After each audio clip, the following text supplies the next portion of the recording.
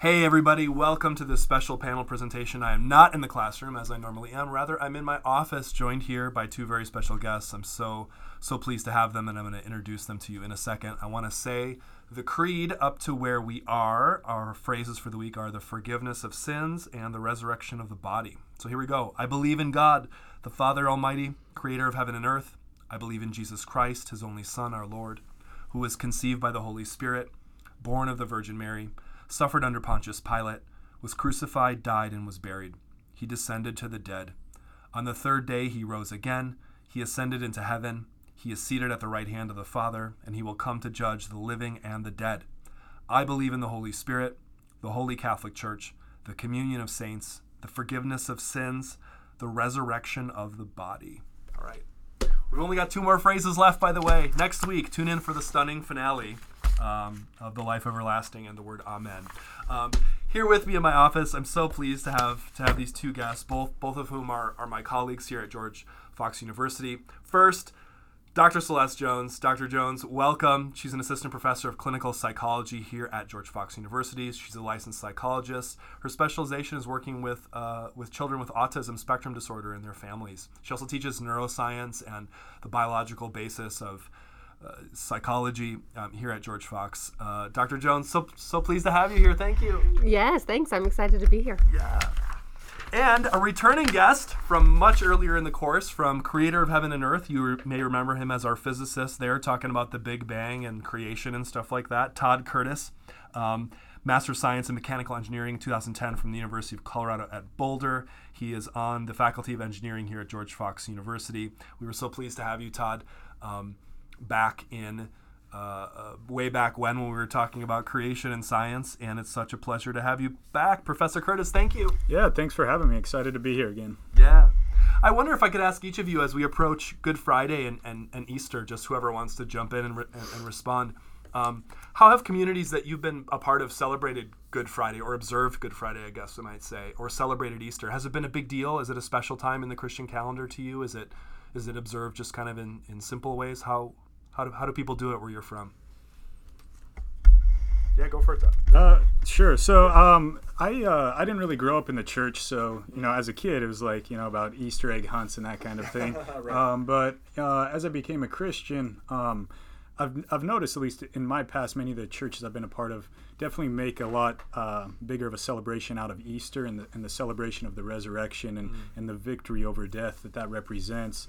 I think, although I have, there was a time that I attended a church that really, I thought did a very good job of really having a very emotional and kind of reflective service on Good Friday. Really thinking about, what that sacrifice that Jesus did was like, and really just taking time outside of the celebration of the resurrection to really just think about what he did on the cross and the sacrifice that he made and the suffering and the really the need for blood as a sacrifice, and just kind of thinking about that. So I found that actually to be a very powerful, while not the cheeriest necessarily service I've been a part of, definitely something that a powerful way to kind of take time to reflect the cross as well. Yeah, totally. I also didn't grow up in a Christian family and am admittedly terrible at ceremony. So I think last Easter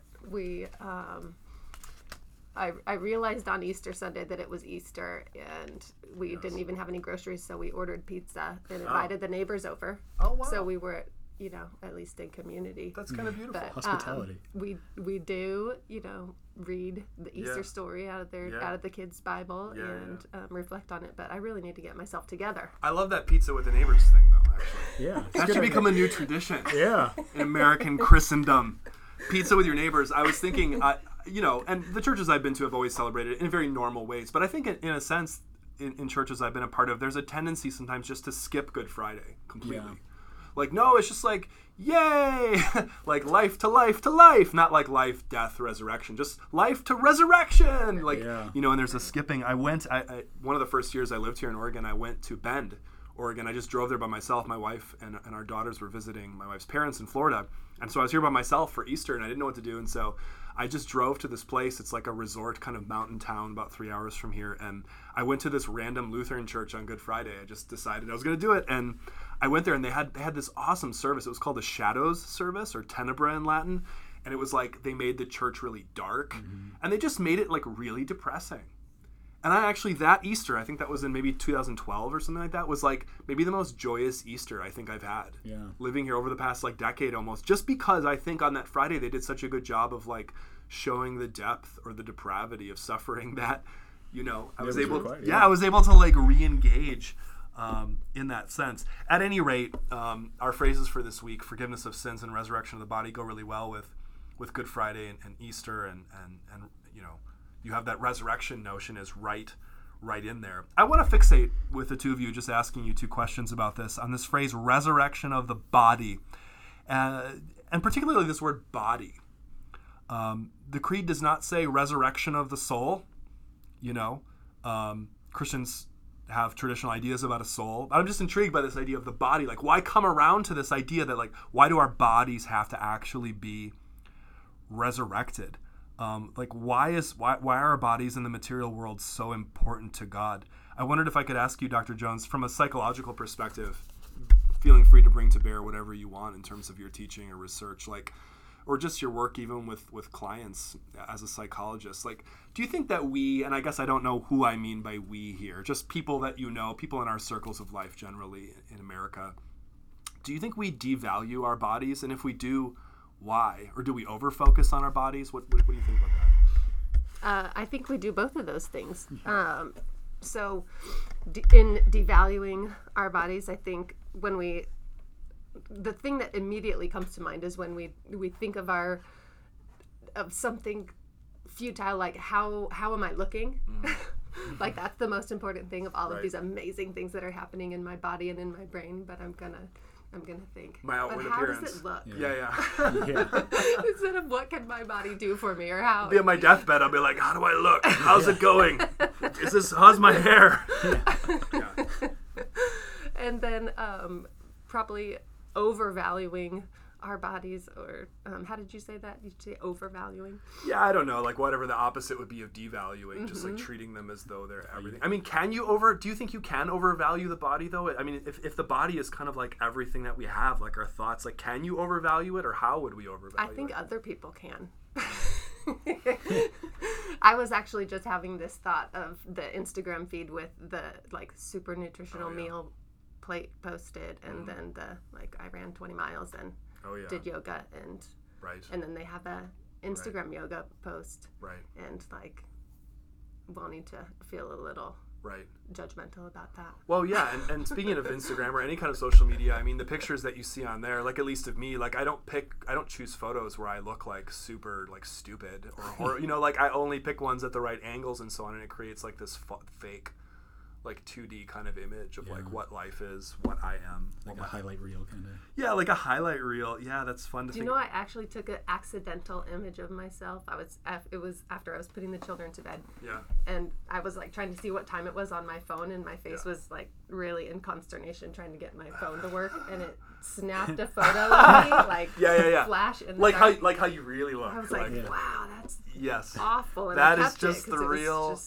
I know, it's like saying, I remember saying in a family context, like, yeah, you know, I just take really bad photos. And my uncle's like, yeah, well, that's just how you look. You know, but that's, you know, but you got caught in a candid moment there, you're saying. Of just like, here we are. I wonder, Professor Curtis, when you chose to do physics as a field of study in science and engineering, there must have been something that really intrigued you about the material world. Maybe not just our bodies, but even this cue, resurrection of the body, is a cue to our entire physical existence. Like, what fascinates you about working with things, with matter? Yeah, well, that's an excellent question because they're amazing, I'd say. I mean, I think for me, studying science is really studying one aspect of who God is. You know, I think that we are created in his image, and I think the world is created by him. And so as I study the physical world, I think I'm studying a part of God that I can see and touch and feel every day, and I can gain appreciation for him. And I think that's true in the physical sciences, in the physical world I see, but also the human body. I've done a little bit of studying of both, you know, kind of sort of biophysics as well as kind of biomedical engineering stuff, and just seeing the body as a machine and what's going on behind or underneath or through your skin is just, it's so fascinating, the detail and the complexity, and to think that our God created all of that, the level of complexity, the fact that I can sit here and like tiny little particles we call photons of light are flying through my eyeball and impacting this little spot on the back of it. And then that turns into an image that I can see Brian's face exactly how it looks in reality, not the Instagram post. The fact that I can determine all these things, it's just, it's absolutely fascinating. And I think because our God created both the soul and the body, they're definitely innately connected. And so for me, studying science is studying that half, or that portion, maybe it's more or less than half, who knows, but that portion of who God is, and I love it for that. Yeah.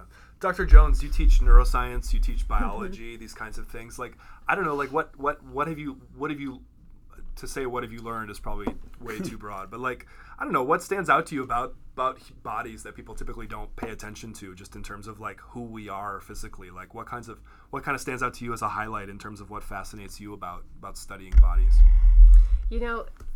As I was thinking about our panel, I was thinking a lot about how we're learning a lot about the brain in the last decade or so, that any human output, any behavior or thought or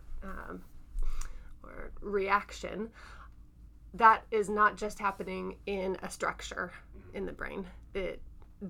We are learning about the brain as a connectome, and so it's not just about the activity in a certain structure, but about the connections between brain structures, the neurochemicals that facilitate those connections, even the ions outside of the neurons that facilitate communication between neurons, and circuits. Things are happening in circuits. And so I'm going to give you one example. When you think about trauma, and I'm a psychologist, and I see and hear about people's trauma, that these parts of the brain, so I think of the hippocampus as related to storing memories. The amygdala, it's an emotional area that is related to experiencing fear and recognizing it. And those two are close to each other, so that when we experience fear, there's communication in that circuit to remember this thing. And those are physical and having to do with how our brains are working and storing trauma.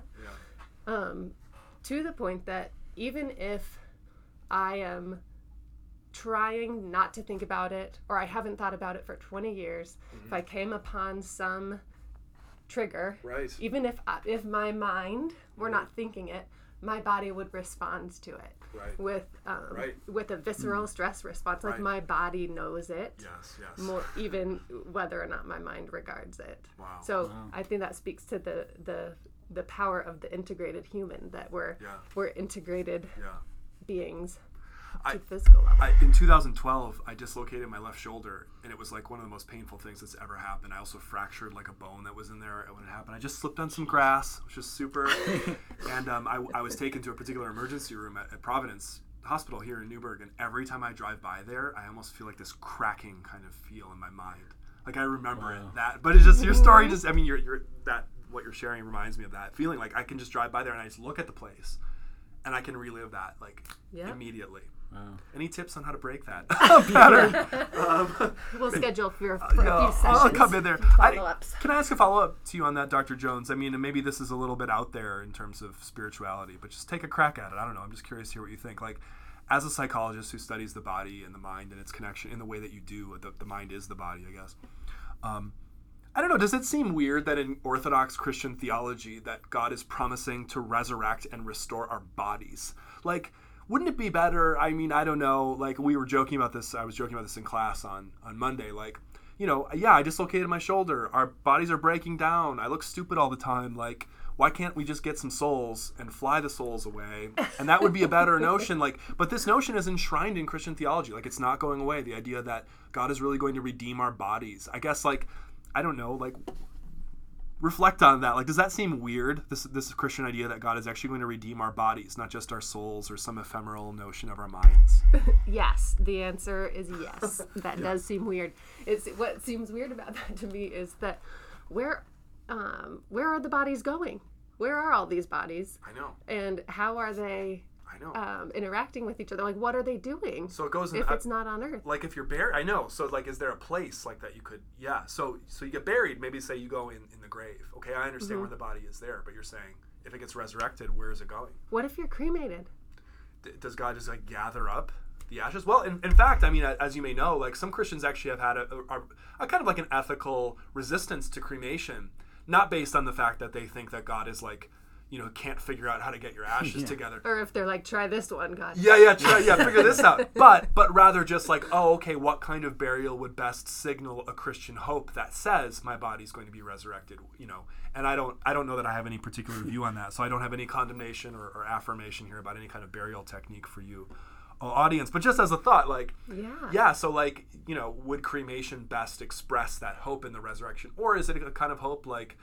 Are you almost like daring God to put it all back together again, But people have, of course, died in all kinds of ways. That means, people die at sea, people are cremated, all kinds of things, like, or, not voluntarily, people die in fires and things like that. And so, obviously, there are many different ways where we can't always control.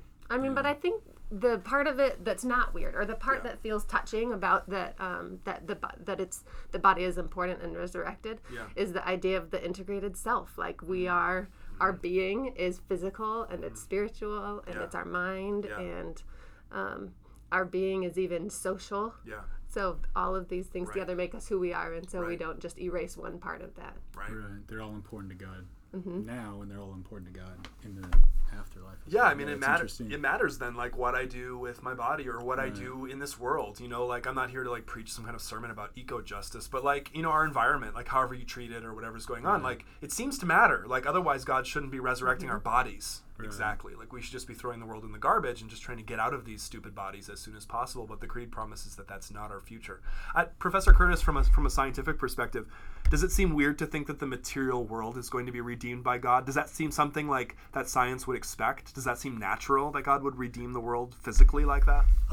So basically no. So like if you look at science, right, as odd as it is, there's actually a law that was developed originally to talk about energy and steam engines and the Industrial Revolution to help us figure out efficiencies. But it's the second law of thermodynamics, which really tells us that for any closed system, the amount of entropy, which is a measurement of disorder, so the amount of disorder there is in a system, will always increase. And so basically what it says, if you were to zoom out to like the universe sort of as your closed system, all known possible matter and energy, that it will always continue to move towards increasing disorder. And so like the quality of energy, the quality of structures, the tendency is to move towards death and decay. And so to me, my life is making sense. Yeah, so I've just been explained. Yeah, exactly. So you're hip in things. That's physics. Sorry, you can't violate the second law. Yeah, so, it's not coming back. Yeah. So it's just fascinating to think. That to me, the second law of thermodynamics is either A, just amazingly depressing that we're all kind of the universe is destined to death and decay, or B, shows more than any other aspect I think of science the need for Christ as the Redeemer. That we need something from outside of our system, outside of the closed universe, to be able to return us to a place of greater order, to restore things to a place of higher kind of quality and less entropy in a physicsy term. And so to me, it's one of the things I get most excited to teach about because it shows the need for Christ more than just about any other part of science, in my opinion. Mm-hmm. Yeah, it strikes me just hearing you both talk, the questions about where the bodies go and then this stuff too. It just makes me think like, wow, like so much of faith is just like, it's kind of mystical, not kind of mystical, but like it requires like a full lean in to some ideas that like, maybe like our empirical experience in this life just could not prepare us for very well. Mm-hmm. Yeah, in some ways, I don't know. Well, in some ways, but like if you really dive deep into science, like physics, we thought we kind of had physics figured out like 100 years ago, and then Einstein came along and some others, and we realized pretty much everything we thought we knew were really just coarse approximations that worked at sort of day-to-day macroscopic levels. Mm-hmm. And we discovered what's known as quantum physics, which some of you may or may not have heard of. But basically, we're learning that so much of what we think we know about the universe is just a good approximation, and there's so much we don't understand. The fact that measurements are being affected by the observer is just completely counterintuitive in all of science. This idea that matter even is both a wave and a particle at the same time, it doesn't make sense. And so while faith and things always seem sort of mystical, and there's these contradictions and this sort of kind of paradoxes in the Bible and that kind of messes with us, we're finding that there's so many of those in science as well that we just don't understand. And so to me, the kind of humbling aspect of studying physics really helps with my faith in a lot of ways, because I realize how tiny we are in comparison to God the Creator. So it makes the mysticism less mystical, because physics is just as mystical, I guess. I don't know. Anyway. Yeah, no, that totally makes sense. Dr. Jones, would you say in the field of brain and body research that have we understood the brain fully? Are we there? I have. You have. You have others. They're waiting your revelation. I'm excited to hear this. Publications. Like, is it equal? I mean, these We problems. have nothing figured out. Yeah. So we're far away. Very, very complicated. In fact, the more we learn, the more complicated it looks. Yeah. So The more we know, we don't know. Yeah. So we're far from understanding. In fact, remember we used to, I think it was in the 80s, talk about the God spot or whatever. Like there was a part of the brain that was active when one was having a spiritual experience. Wow. What happened to that? It's more complicated than it looks. Yeah. Oh. That's just that should just be the tagline for the neuroscience course. It's more complicated than it seems. That the ways we interact with God, those are the parts of our brain that are involved in that interaction are similar in when we're interacting with any other. Wow. So, man, it seems like there's so much to know. In closing here, I don't know if either or both of you want to weigh in on this. If you don't, that's totally okay. We can just end in silence. But as part of the creed, not only the resurrection of the body, but I also wanted to honor this other part of the creed, this phrase, the forgiveness of sins. How is the forgiveness of sins related to the resurrection of the body? And these are complicated topics, right, that we could go into for a long time. I don't know. Has forgiveness been an important part of your Christian journey in any way? Like, do you have any kind of, I don't know, any reflection or story about what role forgiveness has played in your life or could play even in someone else's? forgiveness, early in my faith journey, I thought of forgiveness as for the other, but like you would forgive someone else. Yeah, and it helps them feel better. Yeah. Mm-hmm. And so that's good. But now I would say, middle adulthood, I have learned and experienced a lot more how forgiveness is as much for me. Yeah. Like there's something different that happens in me and in my life when I'm able to move into forgiveness. And I also think about forgiveness as a practice. Like I continue to do it in the ways that I think about that person, and tomorrow I will do it as I think about that person. I'm not going to think about all of the things that irk me about them, but I'm going to think with grace and holding space for forgiveness. That it's not so much a like the healing and the healing nature of forgiveness and the magic of it even is not that it happens in one moment and then all is better, right? But that it's a practice, and it means as much in my heart as it does for the other person. I don't think necessarily that there's differences with forgetting and forgiveness, Right. and I think a lot about back to how trauma memory is stored. Like we remember, and and as we I was talking with one of the PsyD students today about as we do this in remembrance of Christ, we are remembering his trauma and suffering as well. Right. So forgiveness is healing, and we also remember. Yeah, it's not forgetting. Yeah, Yeah. I think that's good. Yeah, I don't know. Just when you asked the question, it made me think of a couple things. I guess for one, I think I really want to echo. So that's what you're saying about, this idea that it's about healing, it's about freedom, I think, in a lot of ways, and so you talked about a lot of the imagery used throughout much of the New Testament of this idea of slavery, right? And we read, you can be a slave to sin, and then Christ has really given us kind of a freedom from that, right?